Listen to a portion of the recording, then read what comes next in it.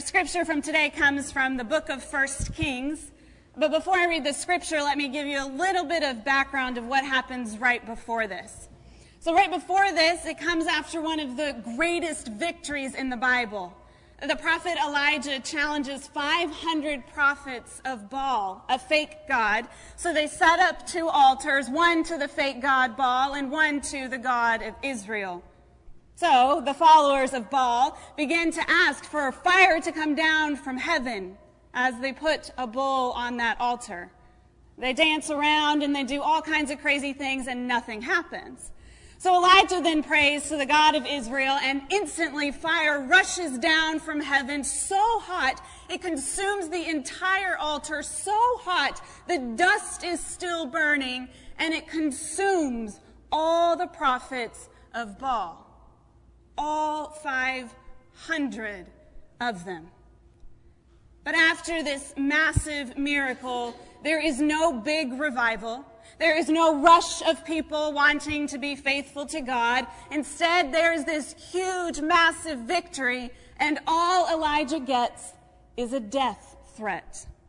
So, he runs away. And that's what brings us to our text for this morning, 1 Kings chapter 19, verses 4 through 9. But Elijah went a day's journey into the wilderness and came and sat down under a solitary broom tree. He asked that he might die. It is enough. Now, O Lord, take away my life, for I am no better than my ancestors. Then he lay down under the broom tree and fell asleep. Suddenly an angel touched him and said to him, "Get up and eat." He looked, and there at his head was a cake baked on hot stones and a jar of water.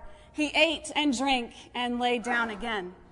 Then the angel of the Lord came a second time, touched him and said, "Get up and eat, otherwise the journey will be too much for you." So he got up and ate and drank. Then he went in the strength of that food 40 days and 40 nights to Horeb, the mount of God. At that place he came to a cave and spent the night there. Then the word of the Lord came to him, saying, "What are you doing here, Elijah?" This is the word of God for us, the people of God. Thanks be to God. What are you doing here, Elijah? As a general rule, God does not ask questions because he doesn't know the answer. God knows. But the point of asking is to make whomever he's asking answer.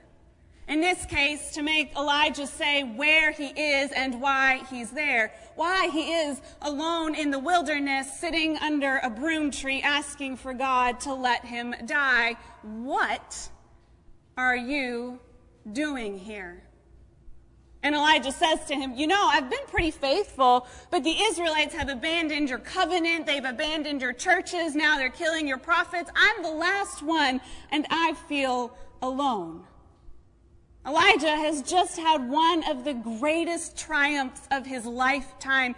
God worked through him to perform this unbelievable miracle in battle, 500 against 1, with an impossible task.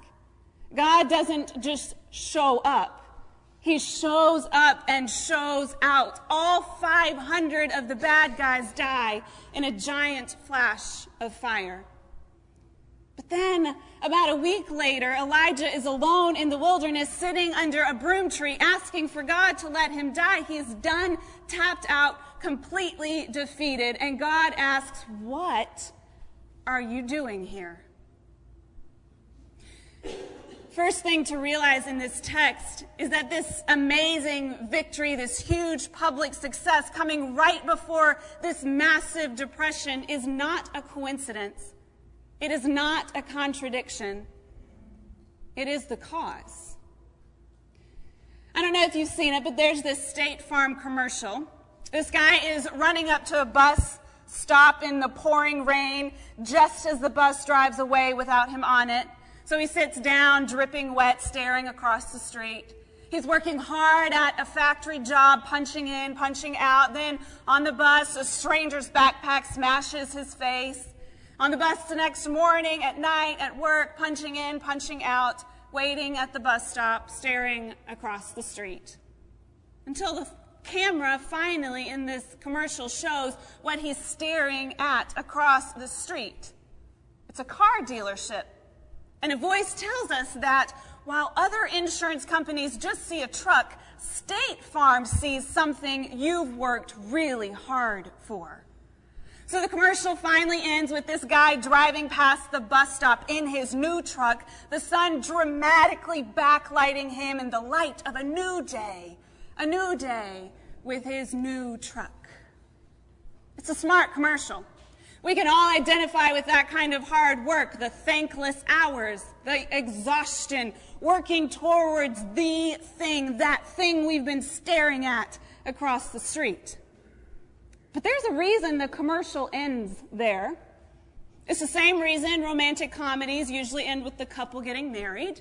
It's the reason why college commercials end with someone getting the most amazing job right out of college. It's the same reason that Elijah is sitting under a broom tree, totally defeated, a week after his miraculous victory. There's all this emotional energy, this hard work, the risks, the sacrifices building up to this exciting adventure, this huge event, the new truck, the fire from heaven. And then what? In a day or a week or a month, you realize most of the world is exactly the same. Play out that commercial for another 5 seconds. Where's our hard-working hero driving as the rising sun dramatically backlights his new life? It's back to the same old job, running errands, off to pay bills. His life might be more convenient now with his new truck, but in a few weeks, life with the new truck is his new normal, and everything else stays exactly the same. But you see, the mistake isn't the truck itself. It's expecting the truck to do something it cannot do. So God shows up. He kills 500 bad guys in a flash, and everybody hears about what Elijah did and how amazing God is. Everybody knows who Elijah is. But you know what didn't change? Elijah is still lonely. He feels deeply, profoundly, completely alone. There might even be people around. Surely he has some friends, but he feels alone. No one fully understands him, even in a crowded room. So when God sets up to perform this massive miracle, Elijah is hoping this is going to fix his situation. It's going to get him some friends, at least some respect. But God's massive miracle did not do that for his life. You know, in life, I think we have this tendency to bank on the one thing. The thing usually that we're missing. If we get that thing, then life will be better because that thing is what I've been lacking. But then we get it, and then much of life stays pretty much the same. It's the contrast of that moment that gets us, what we thought would happen and what does, how much we built up the thing, the event, the change, and after we get it, life is going along like it always was. The distance between where you should be, the distance between where we are told we should be and promised we would be, after getting the job, after getting married, after getting that thing, and where we actually end up, that distance can be a long fall. For Elijah, it lands him in the dirt. The high was so high, God's miracle was so awesome, and you know what happened? Nothing, really. Not for Elijah anyway. All he gets after all that is a death threat. And the distance between how he thought his life would change and how much it did, the distance is so great. Elijah can't deal with it. Elijah thought God's miracle would fix all of his life problems, but that's not what the miracle was for. I watched a youth on a service trip many years ago, and they were trying to put a screw into a piece of wood.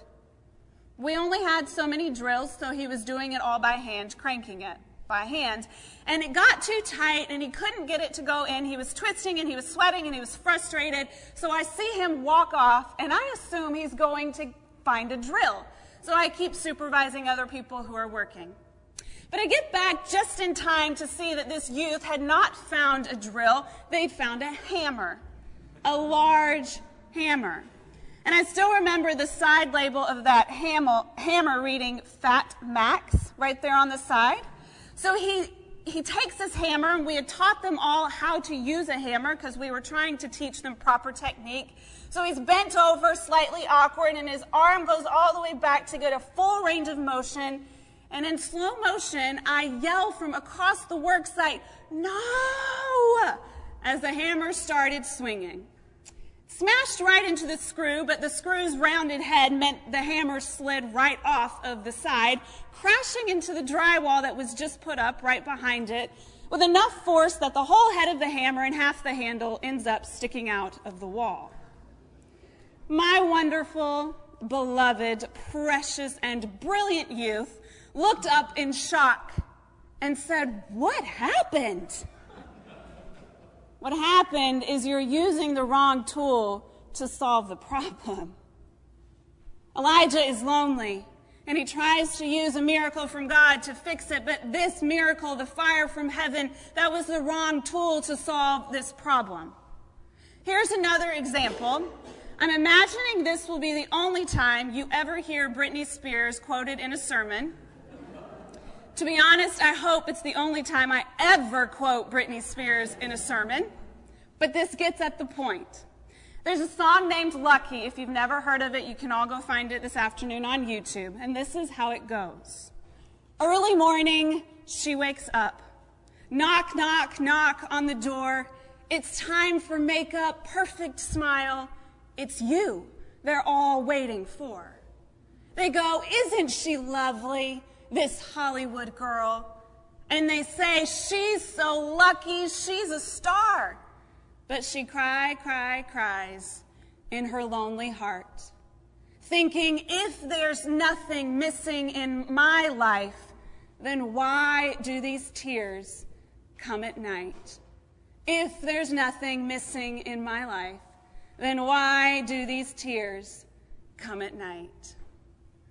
Because, surprise, being famous won't make you less lonely. You don't need an over-synthesized song by Britney Spears to tell you that. Elijah can tell you. Here's what we need to notice about Britney Spears, though. She sings this song back in 2000. Then her career collapses, and she's so desperate to get it back, she claws her way back to fame and lands herself in rehab. She sang this song. She literally sang about how the things she was doing would not work. It's the wrong solution to the problem. She looks to fame to fill her loneliness. We're not all that different at times from Britney Spears. That's frustrating, I know. When we don't feel accomplished, we think, well, maybe more zeros in my bank account and more recognition at work, that will fix it. Or I'm scared about my future, but if I just get into that college, that particular one, I will be fine and have the perfect job. I can't be everything my family needs, but if I can buy them the right things and get them the right things, that will make up for it. It's the wrong solution. It's the wrong solution. So even when we accomplish it, even when we get the thing, it sends us hurtling off a cliff of disappointment. We end up smashing a hole in the wall with a hammer.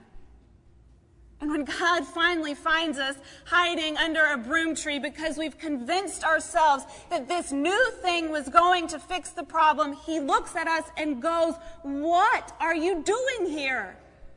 Again, didn't you try this already? Did you really think this time it would work?" The church is often accused of being very abstract, very spiritual. We provide spiritual solutions for spiritual problems. That is our realm. But I want us to notice how profoundly non-spiritualized God's response is to Elijah. He finds him hiding under a broom tree, hungry and exhausted. So God sends an angel to feed him, and he lets Elijah sleep.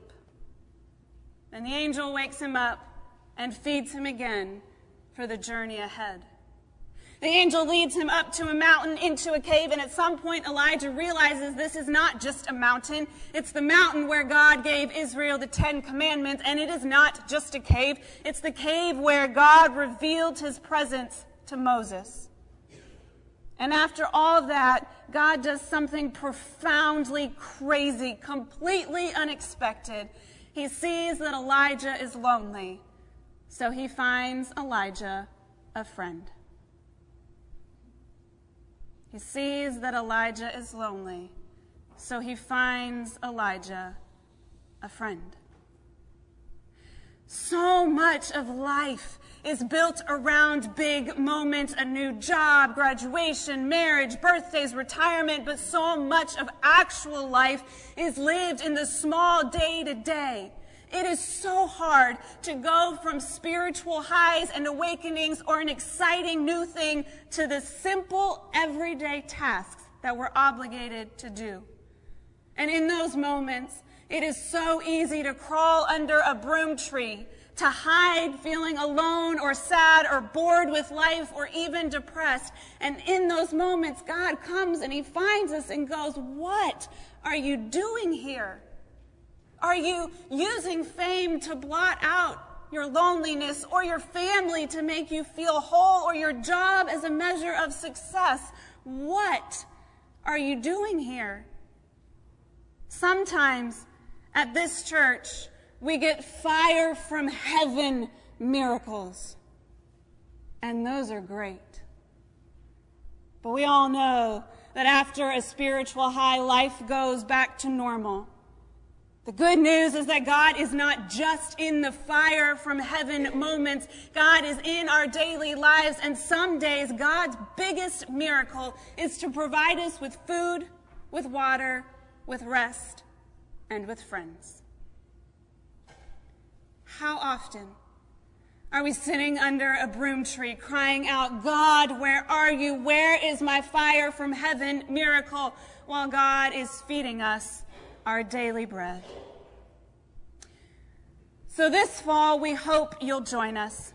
Join us for Sunday school, for worship, for Bible study. Join us for children and youth. Every once in a while, God will send a fire from heaven miracle our way. But every day, every single day, God will provide for your every need. And that has got to be the least recognized miracle I know of. So come and find food, find rest, find friends, and find God. Let us pray. Lord, we are grateful for the moments where fire comes down from heaven and we can feel you so near to us, where we can feel your presence in us. But Lord, we are also grateful for the day-to-day things we have to do. Lord, for work and for school, for taking care of family, for raising children. Lord God, we pray even in the day-to-day we might see the ways you provide for every need. We might see all the small miracles every single day that you do for us.